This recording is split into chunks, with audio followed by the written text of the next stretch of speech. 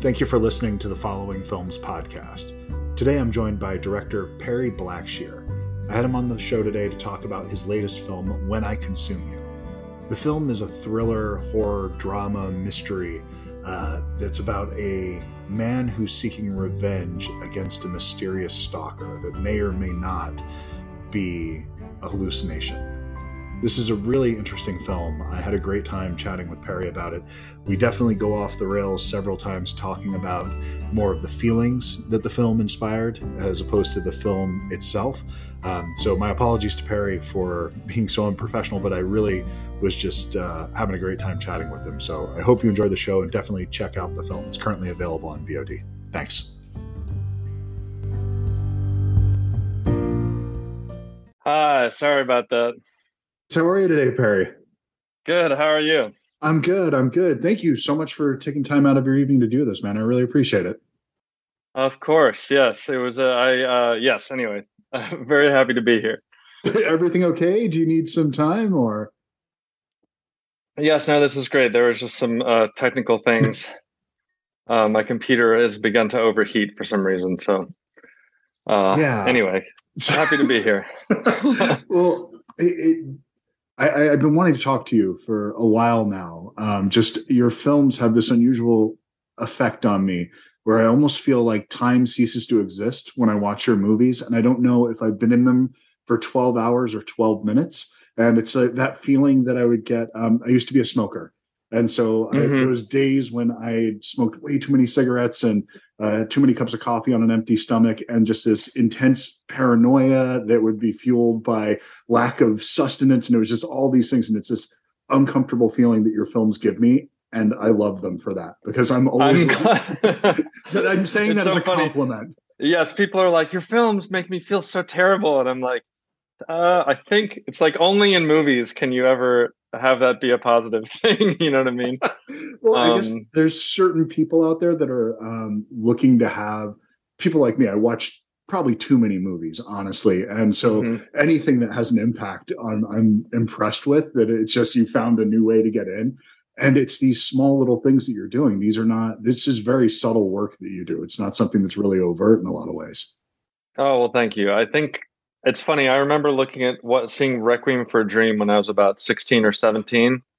And it gave me the same feeling that reading Virginia Woolf or any of the modernists give, where it feels like a transcript of my brain, but not my brain, but like I feel very close to what's going on with some of these characters' internal monologues.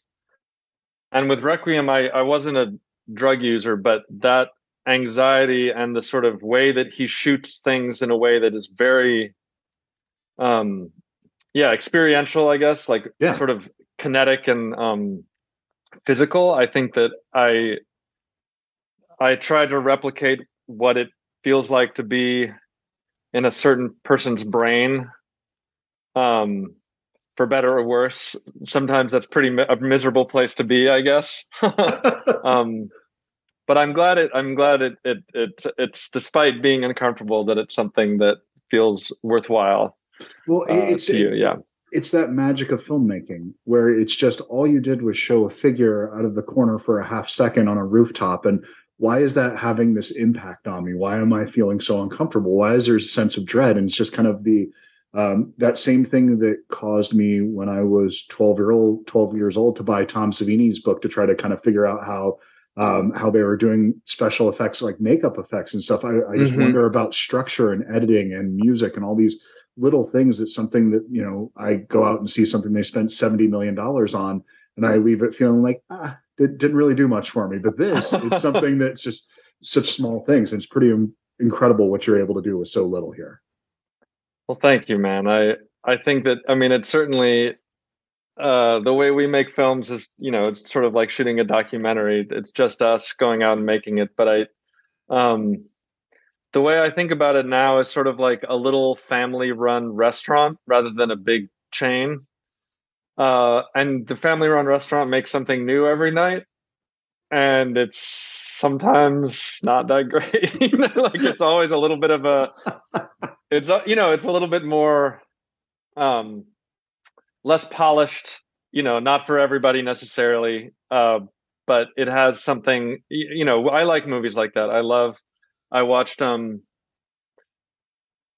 Sator. Have you seen that? Oh my Yes. God, it's just one young man and his friends and family and such a specific vision. Yep. That felt like a little hole in the wall somewhere, like Yes. it's exciting because it's so different. And Well, I really enjoy films like that. it's something that even if it's not your experience, it's something that it feels so honest to, I think it feels so lived in and real for their experience that I think Mm-hmm. even though I wouldn't know what the things that would be dishonest about it, I wouldn't know how to pinpoint if something went wrong. There's almost something Mm-hmm. on a subconscious level that we connect with where this is a reality and it causes you to connect with it in a way that I think other films don't, if that makes sense. Yeah. It's there's a handcraftedness to it. Um, I'm also not thinking of the Adams Family. I watched Hellbender at Fantasia. Have you seen that? I have not. No, no, no. Oh my God, it's The, so the the good. the folk horror movie. Yeah, the little fan. Oh God, yeah. Is the that's the family that just kind of goes out in the woods and they make these Yeah, little. Yeah. Okay. Yeah, yeah. yeah, it's I've been wonderful. meaning to watch it forever now. No, it's exciting to see, and I think that I'm always cautious about saying things that are global. Like the thing about film now today is blah blah blah. But I have had a bunch of friends that are more interested in the lower budget thing that they've been trying to make their movie with A24 for 5 years or something, and they have a great script and um, they're frustrated by the system and they want to kind of just go do it. Sort of like, imagine being a punk band and having to wait 5 years for someone to give you space for an album. You just want to go make it in your garage, sort of. So I think that's, I don't know if it's a thing that's happening more and more, but I think I see it around me a little bit, and it's very exciting. I think it'll lead to some really cool new voices and sort of democratization a little bit. Yeah. I wonder if there would be, not unlike music had scenes and film seemed like it was heading that direction because everything's become so global. There Uh-huh. was almost like this territorial representation at times. You would feel like there was a voice that was kind of, the films of the South were like this, films of Texas were like Uh-huh. this, films of the Northwest were like this. And I there was hadn't all thought these about that. little areas, and its bands were like that, where they're, Yeah. the West Coast version of hardcore in the 80s was way different than what it was, on Mm-hmm. Discord in the 80s and those kinds of bands. So I tend to think of art in that way, where there's this connectivity that's kind of blown all that out of the water. And I kind of Uh-huh. miss the regionality of it, which I think just means I'm an Uh-huh. old man at this point. No, I mean, it is interesting. I wish that there was like a dime square for filmmakers or something in New York City. I mean, one with a different set of viewpoints than that. Anyway, but like the a little gathering place. There felt like there were pieces of that before the pandemic. I remember. I mean, I know that Ty West and his crew, was very connected with a lot of other folks there. Lena Dunham and her crew, that mumblecore group that was there. There was definitely some sort of I don't know. At one point, there was my friend Anya and Josephine Decker, and there was a lot of filmmakers in New York at some time. I think most of them. I think everybody's just moved to LA now and is now. Um, yeah, it is exciting. I think that the one of the things the pandemic, among millions of other things, killed is that uh, is some of that is that scene, some of the just like talking about movies together and getting really excited about certain things and having it sort of seep in. Although we do have a lot of writers groups. A lot of writers groups have sprung up over the pandemic with old colleagues, which has been fantastic. And do you find that, do you think of this film when you were conceiving When I Consume You? With this story, this is a film I feel like you could have made before the pandemic. I feel like you could have made this in 10 years from now. It feels in line Mm-hmm. with what you've done thus far. It doesn't feel like something, but it feels like something also that another filmmaker may have made this because it's the scope of it and the size of the cast and those kinds of things, where maybe this would have, it doesn't feel like it is per se a pandemic Mm-hmm. film, because I don't think that's really what it's about. In that sense, I think Mm-hmm. this is about the connection between these two people, really, at the end of the day. And I don't want to give too much away about this film because the joy Uh-huh. of this is allowing it to reveal itself. because honestly, I had no idea where 20 minutes in, I would not have predicted where this was landing in the end. Yes, So I'm glad about that. I think it's funny where I've been doing interviews for this for a while, and there's this old writing, extremely old school writing method where they say to write a scene about your childhood and then write it again and then write it again and then write it again. And by the ninth time, you're noticing the weirdest things about you're finding things that you didn't even know existed in that scene. And I feel like now talking about the film is sort of like that, where I'm like, I used to kind of be sure what it was about. And the more I think about it and talk about it, it was filmed before the pandemic. Believe it or not, it was filmed quite a long time ago. And what happened was we filmed it and we're sort of in the middle of editing it. And then I got involved with Mike Flanagan's company and sold a show to a streamer, and was working with them for about a year and a half, sort of paid work, all consuming work with that. The show is currently in a certain circle of one of those sort of places right now. The same thing happened to well, maybe I shouldn't spoil that. I was gonna anyway. Oh, this is actually no, I can't. But there's other filmmakers that I know that had this. You get your first one, and then it. A huge fan of Mike Flanagan, so anything that's of his that's not touching, that always is so disappointing. I love his work. Before I saw his work, I never realized horror could have so much heart and soul in it, and it could also be scary rather than. So I think that was a real. It changed a lot of things for me. Seeing actually Absentia, his first very very early thing. What a great film, and so scary. But so there was always, it was always about loneliness. It was always about, I think, that second. I don't know how to describe this, so tell me if I'm doing a good job, because sometimes people look at me like, and they're like, huh? So it's like you grow up, coming of age, whatever. You sort of get ossified into a certain way of existing, and then something happens, maybe later in life, and maybe it never happens, but the death of someone close to you, divorce, addiction, becoming a parent for the first time, like it forces you to face things that you were kind of getting by with your whole life, and maybe taking a really hard look inside at some of the not even fucked up stuff, but stuff that it's like, how much of this is what I was forced, sort of made into being, and how much of this is me choosing this about myself. And Wilson's journey of like being this sort of sad, kicked dog his whole life and wanting to change, and in changing, losing some of the innocence that he had, like that, I think was always an important part of it. And Daphne being the other side, where someone's so hardened by the way she grew up that she was unable to sort of see past that. So I think that was always part of it, but I admit that the sort of distance from creation of script to shooting was even shorter than the other two movies. And with Rusalka, I wrote that in 3 days, I think. So like it was so rapid that it almost feels like filming a dream before I even woke up. Like it's very instinctual in a lot of ways. And so I think there's a certain amount of chaos that I loved about it, but it also has a anyway, I'm on a rant now, but someone says that they describe people. One of my friends is like, oh yeah, that person has a lot of chaos energy. And I feel like I don't really know what that means, but I feel like this film has a lot of chaos energy, like doesn't quite sit in a settled way. Yeah. I would agree with that.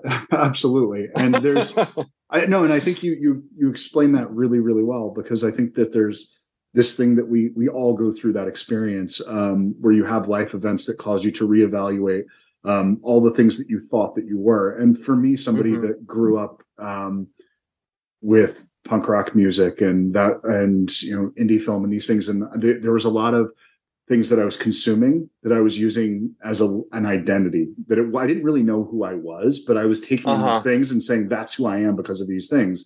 And come to find out, you have these life experiences where that's not going to help you provide for 2 kids and a wife. It's not going to really make you a good husband. It's not going to make you a good father. You're not going to be there. And those kinds of things cause you to reevaluate that and to look at those, the importance of it. And with this, you also layer in with this really interesting idea that I think we often confuse cynicism or hardness with intelligence. And that the idea of somebody that's optimistic, someone that's kind-hearted, is somehow a simpleton. And I think that there's something that both of them can learn and need from each other that they don't fully see. Neither one of these beings are fully realized, if that makes sense. Yeah, I just read that thing about how cynics are, and I was like, I feel like the whole internet was like, haha, like internet, that being that old school kind of like, this sucks. Like that, just having that attitude is not necessarily a mark of genius. No. Which I guess, 5 billion nerds have a sigh of relief from that, I think, maybe, or something. Or maybe it's one of like those New York Times things where it's like, drinking tons of red wine and binging Netflix is good for you, says doctors. And you're like, great. I always knew it. Well, I'm just shopping for an ideology at this point. Exactly. It's like, this one will work. Hooray. Finally, all the things make sense. And I'm totally justified in whatever I'm doing. Yeah, totally. No, that thing you said about finding an identity, that's actually a really interesting way of putting it. I'm working on a movie now that's about an indie band. Because I was in some bands when I was very young. And they've sort of they were a little bit of a thing, and now they're kind of in their 40s, and they're all dealing with divorce and kids, and like wanting to have kids but not being able to at a certain age and like that second act sort of that happens after that whole phase of like what happened when certain kinds of artists age into and that whether they can stay true to their ideals, whether they all, a lot of my friends are going through this right now. And it's a real struggle knowing exactly how to do this. It's like, do you want your kids to be an actor if you're an actor? Like, you're like, no, be a shy banker, whatever, but then you don't actually want that. You want them to love art and love all these things. It's very complicated, I think. It's my 6-year-old actually, oddly enough, said that to me 2 days ago. He was asking like what fame was and how people become famous. And I just started going through all the different ways that you could become famous through creation, through being an artist. You could do it through being a politician, or you can be a business leader. There's all kinds of ways that people can know who you are, but that the fame should never be the thing that drives you. You should be the love of that thing that you're doing. That should be your purpose. And if you love acting, if you want to be a performer, maybe you'll have to teach, maybe you'll have to wait tables, maybe you'll have to do these other things to supplement that, but you can have that as a part of your life. And as long as you have that little 1 hour a week where you're able to do that, that might be all you have. And you'll find a lot more happiness than many other people have. If you're a musician at 40 and really your goals have changed from trying to make it. And it's just, instead of maybe it's just being in a room with 4 people and connecting while you make something and you create something. If that's the end goal, that's something that's sustainable till the day you die. You can absolutely maintain that. You can maintain that forever. If you're making films on the weekend for fun and you have no real care, I mean, of course, distribution is, anyway, that's a different thing. But if it's something you're making films like I do, they never need to see the light of day. It's just something for fun that I like to do every once in a while. You pick up a camera and see if something can happen with it. I think that's a different thing. And so trying to explain that to a child and instill that, the value of art, but also the importance of knowing art at the same time and keeping of reality. It's hard. Yeah. No, that's an extremely nuanced balance. I wish, that's a fantastic advice. It's sort of like, I don't know if you went through this, but when I was like 6, I suddenly realized that people were going to die and my grandparents would die. And I was like, everyone's going to die. And then my parents were like, yeah, but not for a really long time. And I was like, it doesn't help that much. It's still coming. You know what I mean? Like, I feel like there should have been, it's like, that sounds like an excellent series of advice. I wish I should write that down for myself and my friends as well. My 6-year-old has a much better grasp of death than I do at this point. So I don't know. Oh, no. He even said, because there's an age gap between me and his mother, between my wife And so we were talking the other day. He's like, well, Dad, I need to spend more time with you because you're older and you're going to die before Mom does. Therefore, I can make up for that time and hanging out with her on the back end. Basically, God, they tell it to you. They tell it to you like it is. Wow, great. I love it. They're not impressed with any of your bullshit. It's fantastic. I love it. It's so fantastic. No, this is great. I mean, this is a very far-reaching conversation here. Sorry, but, I'm going way. No. I got I think I forget even why this was, but I think it has to do with the attempt to sort of balance art and reality. Yes, there you go. And how indie film sort of fits into that. I'm really excited about it. It's cool. I'm attached to bigger projects. There's bigger things going on. But I think that maybe sort of like how the pandemic melted away bullshit in the same way. Like, what do you care about? What do you think is stupid? And everyone after a little while was like friends, family, the stuff I love, making a living, but like everything else sort of, maybe melts away, at least among the people that I love, among my sort of loved ones. I've been talking to actors and stuff, and a lot of them, some of them have even been in slightly bigger, pretty big budget stuff. And they're just like, man, I just don't want this to suck. Like, I want to go on a set and it's cool. I want to do work that I can show my kids and be like happy that I made it and not like embarrassed and proud of like the stuff I'm putting out there. I'm just tired of shit, bullshit. I was like, this is great. Maybe the world will get better now. Do you think you can have both of those though? Because it's almost like there's this making something that's really good is that so many things can go wrong in that path to making something that I think, I've been around a handful of film sets and I never felt like any sense of people were cynical on them where they were all trying to make the best thing they could. And so at the very least, the one thing I think you can control is I don't want to work with assholes. I don't want to work with people that's a big one. And so if you work with good people and you happen to stumble into making something that's really good, God, that's it, man. That's all you could ever ask for to me. So I was on a set with Mike, going back to him, and like, another one of the reasons I love him is because of the way he works. Like, the people on that set were like, I'm never working with another director. I'm just working with it. I'm good. And that's how he created this sort of like extended family of folks around his films, which I think is just marvelous. But I don't know. I think that in terms of making good work, if you make something bad, I feel like everyone makes stuff bad. Yeah. Mike was actually talking about that at one point. He was like, one day I'm gonna make something really bad and then it'll suck for a while. And then I'll just make something else and it'll be fine. Like, this is just, it's inevitable, all these things. I think there's a difference between that and making something like, maybe I'm too judgmental, making something ugly, like something cynical. That you fundamentally disagree with what the film is saying. Okay. Yeah. And it's the only time I've ever been really, really confident with. I mean, I'm more confident now. At the beginning, when I was nervous, I was in my 20s, I got talking to executives and producers and they were pushing scripts on me. And I found that when they started saying things that was really against stuff that I believed in, I suddenly became the most confident man in the world. Good. Not that, stuff that you would, mental illness is evil, this kind of thing. It's like, it's like an easy no, but,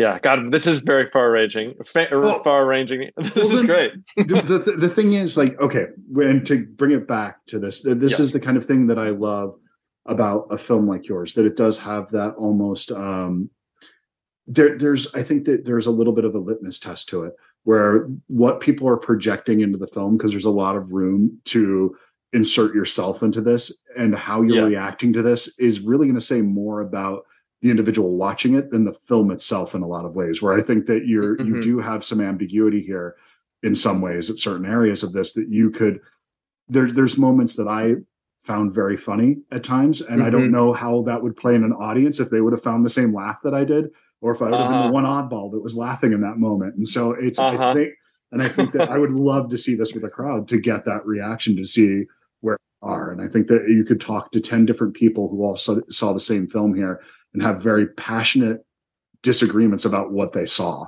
So, and they all enjoyed it, but they feel like they saw something wildly different. Yeah, I think that there is my sense is that the younger folks are a little bit like, what? And the 30 plus, or I don't know, maybe have been through some changes within family or like hit certain walls. I think there's the younger folks are like, cool fight scenes or whatever. You know how it is. Right. Yes, I think that it's what film was I just seeing that had the same effect on me? I forget, but it is an open-ended text in that way, I think. If you forgive me calling my own film a text, I think I'm never going to live that one down. I think you're fine there. You're fine. Okay. So I was actually just the other day, I heard somebody say that the written word is the most overrated thing in human existence and is the reason that we have so many problems today. And I had to hear him out for a second. And it was simply that we ascribe things to the written word, that we say, I read here, and therefore it has importance. But the person will never cite, I read this thing online, I read this thing in a magazine. They don't even know the author that wrote it. They didn't see any of the research that went behind it. And they just assume because it was written, that means that it was all knowing and there was truth behind it. And in fact, a lot of the shit that we read is really bad. There's a lot of garbage that you can take in through the written form. I know. I was just, I haven't read this recent book, but do you know the author Johann Hari? He wrote a very good book called Lost Connections. That was about, well, anyway, Lost Connections. He wrote Chasing the Scream. It's nonfiction, but Lost Connections is mostly talking about depression and talking about his theory. A lot of it is social. But he wrote a new one called something like Lost Attention or something, but it's all about how we have no attention anymore, which everyone knows. But I think that he's he's a good author, so I'm excited about reading that one. But taking a step back a little bit, with a film like this, someone was asking me, what's the scariest part of this whole process? And I was like, now is the scariest part of this whole process. Because is it the letting go and having people no longer own it?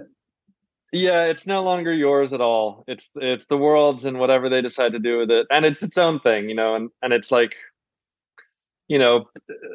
taking all these emotions of your own and your loved ones and stories and experiences and sort of bottling it. And people either like it or they don't, but it's like some people see, anyway, it's that like the gap between your brain and others and like your experience and others, and like how that plays out in your films. It can be quite a trip. But it's also the thing I love about it the most, when you talk to someone in an audience and I'm like, this is basically like a nightmare of mine that I'm putting up here. And someone's like, I had that nightmare, and I'm like, yes, having the same nightmare means we may be best friends already. Like, that's very intense, Yeah, that's one of the very satisfying parts about it, is like how these movies are made very intimately, and you end up with a very intimate relation to the folks that see it as well. Well, it's having the same nightmare, I think, is more powerful than having the same fantasy. To me, I think you can definitely trauma bond a lot quicker than you can over something. I've never heard of that before. Fear bonding. Exactly. Yeah. Yeah, the same nightmare. Yeah, I think there is something to that. Everyone has this. Well, I don't know. Do you have a fantasy? Cabin in the woods, that kind of thing. No, not really. You're like, no, I'm too old for that shit. I think that it's just maybe when I was younger, my fantasies have just been kicked down and brought down to such levels that it's like these really what feel like small goals that I just want people to be a little bit nicer to each other. I want like the political landscape not to feel like Armageddon. I just like that would be nice, wouldn't it? It's these things that, like, the idea of a fantasy feels like, oh, just get back in your lane, sir. It's you're going way too far. We got real important shit to work on before you get to that cabin in the middle of nowhere or whatever that would be. So this is interesting. I saw that you interviewed a lot of filmmakers, and And given you've seen, I'm sure, a lot of films that have just come out or are coming out Yeah. right now in the sort of indie space, like new people, new voices and stuff. Are you seeing a sort of post-COVID or mid-COVID sea change at all about the contents or what's where You're we're headed kind of with all that? just starting to see that, because a lot of the stuff Mm-hmm. that was being released, there were things that were being reworked. They were already in the process, and they were just trying to figure out where that was going through the pipe. The things that have been inspired by it, and the people that have started making things during that, and the way that when you talk to people, what they're trying to do with it, I think you have the point of view has shifted very much to what you were talking about before. What are those things that are actually important? And this is in the genre space, horror, comedy, thriller, whatever it is that you dramas. That it feels like people are doing things that are much more connected to an emotional relevance, as opposed to something that's a little bit more bombastic, I guess, which indie film is just as guilty of it. I feel like, you can, for Christ's sake, some of the, to me, there's very little difference between a film that's pretentious for the sake of being pretentious and a Marvel movie. They're the same shit to me. It's like I see them as having as much thought put into them as it's just, they are both, I'm gonna get the people that are going to put on their black turtleneck, of whatever that would be, and come out and watch this at the art house. I'm going to impress the A24 with this by shooting this in Academy Scope, those kinds of films. To me, or Vertical. I think Vertical is going to be the new Academy Scope. We're going to see a feature in Vertical. 3x5. It's that's the old. No, Academy I'm just Scope, kidding.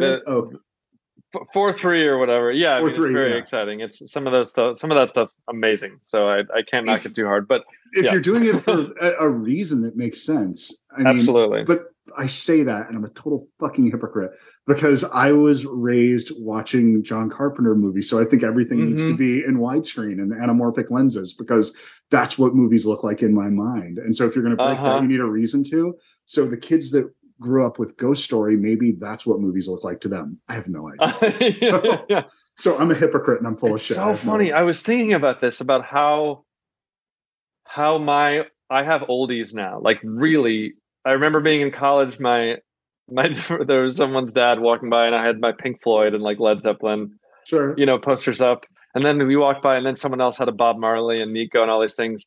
And he was said something like, "Can't you kids get your own damn music?" So great. And now there was some Twitter, I don't know, I'm not on any social media, but someone sent me something, and it had a Radiohead song on it. And all the comments were like, what is this band? What is this band? Like, I've never heard of Radiohead. And I was like, oh no. There you are. Wow. But now maybe I'll use Radiohead, and people were like, I've never heard of this. This is so edgy and new, rather than it being the film school special to, Karma Police or whatever. In a movie that I saw a week ago, where they did a Radiohead needle drop, was the idea behind it. And that it was the two old guys in the room were talking. That no one else knew what it was. So that is a reality. Oh my God. I guess the older you get, your culture just all begins to feel the same. The thing is, well, because we're of that age, I'm a little bit older than you, but we're in that same, where that band really meant something, and they, whatever you like. So now, though, my 12-year-old, and it's so strange that with music, it's the one thing that the more you understand about it, the less relevant you are. That it's the space of really, the more you understand. That's a Zen koan right there. Yeah. So it's really weird. But I listened to the music, because it used to be he would just, whatever I was playing, he would ask for the things that I was listening to. Now he has his own music that he's bringing to the table, and the stuff that he's listening to. And I hate it. I hate everything that he plays. I'll listen to it with him. And the fact that I hate it makes me so happy. It means that the kids are doing the right thing. I should not be. I'm 46 years old. The music is not made for me. Pop music, relevant. No, that has literally to do with me anymore. So that makes me really happy they're making music. You're glad that you have to be like, what is this? What is this damn noise? I literally, in my mind, am thinking two thoughts at the same time. This is not music, and thank God. So it makes me really happy to hear that. I wonder if does that happen with film? You look at old films and you're like, Yeah. shut up, old man. This isn't a movie. I'll show you what a movie is. I think Maybe. For some people, like for people that are their 40s, maybe late 30s, the cutoff for a lot of people is probably the 70s. And when you start getting before that when you get into pre-method style acting, there's a disconnect where it's hard for them to appreciate older films. Something like Billy Wilder, they have a tough time getting their head around that because the performance, and they're missing out on some great shit. To me, I think that, and that's probably I think from wherever you were in high school, if you take back music or film or art 30 years, that's probably where your cutoff is. I think that's pretty wise. I feel like that makes sense. I've been watching a lot of stuff from the 70s recently. What have you seen that's knocked your hair back? Just some of the neo-noir. It was on the Criterion Collection to continue to sound as pretentious as I possibly can. Speaking of pretentious, is the Long Good Night pretentious? That's not pretentious. Long Good Night, yeah. That is not. It might sound like it when you're talking about it in the abstract, but the reality is. What was the one with Gene Hackman? Gene Hackman. Oh my God! The first thing that comes up is Gene Hackman 70s neo-noir. Night Moves. I saw Night Moves. I have not seen Night Moves. It's been on the list for a long time. Worth checking out. They're dangerous feeling. The films back then felt dangerous. The French Connection, I learned that the director took over from the cinematographer when they were driving around because they didn't have any permits. They were just crashing fucking cars into random other fucking cars. Like, I'm sure they were all on tons of drugs. I'm not saying I want to go back to that, but it has a lack of polish, a lack of, like, it's all guts and sort of like, I don't know. There was something about it that feels exciting. 60s, the film stock and everything looks so much better. The stuff in the 70s, it just kind of looks significantly worse than the color grading of things in the 70s. It's not great. It has not helped. You're right. There's a vitality, there's a dirtiness to it, films from that era that I just think. I think that sort of resurfaced again in like the mid to late 90s, and you're probably seeing a little bit more of that again now, and it's kind of goes through totally. You need that that lo-fi thing is who knows. I just always end up sounding like I'm writing an Atlantic article or whatever. I think that because I guess we only have a second left, I with all this stuff, I'm so sorry. I'm very, very excited to I feel like what's coming is very exciting, despite everyone, there's the death of a lot of things, but I think there's the rebirth of a lot of things. And it's very exciting to me to see what's going to come next. I have unwarranted optimism about the future. So there's nothing that should make me feel as positive as I do about our outlook. But I think a lot of it has to do with just meeting artists and seeing where people's heads are on a daily, people from literally all around the world that feel like we can do better. And so I think that, the future is going to be okay. So I think we're going to be all right. No cynicism. That probably means you're very intelligent. No, not at all. No, sorry. You can have the lack of cynicism with that, right? Oh, you can be a knuckle dragging moron and still be optimistic. Yeah, that's true. All right, man. Thank you so much. Wonderful talking to you. You as well. Sorry it got way off the rails, but no, this is really wonderful. This was very exciting, actually. Awesome. Thanks so much. Nice to meet Great you, to man. meet you. Take care. Bye. Bye. Time enough to figure you out. Time enough to write this down. Wish me luck, give me hope.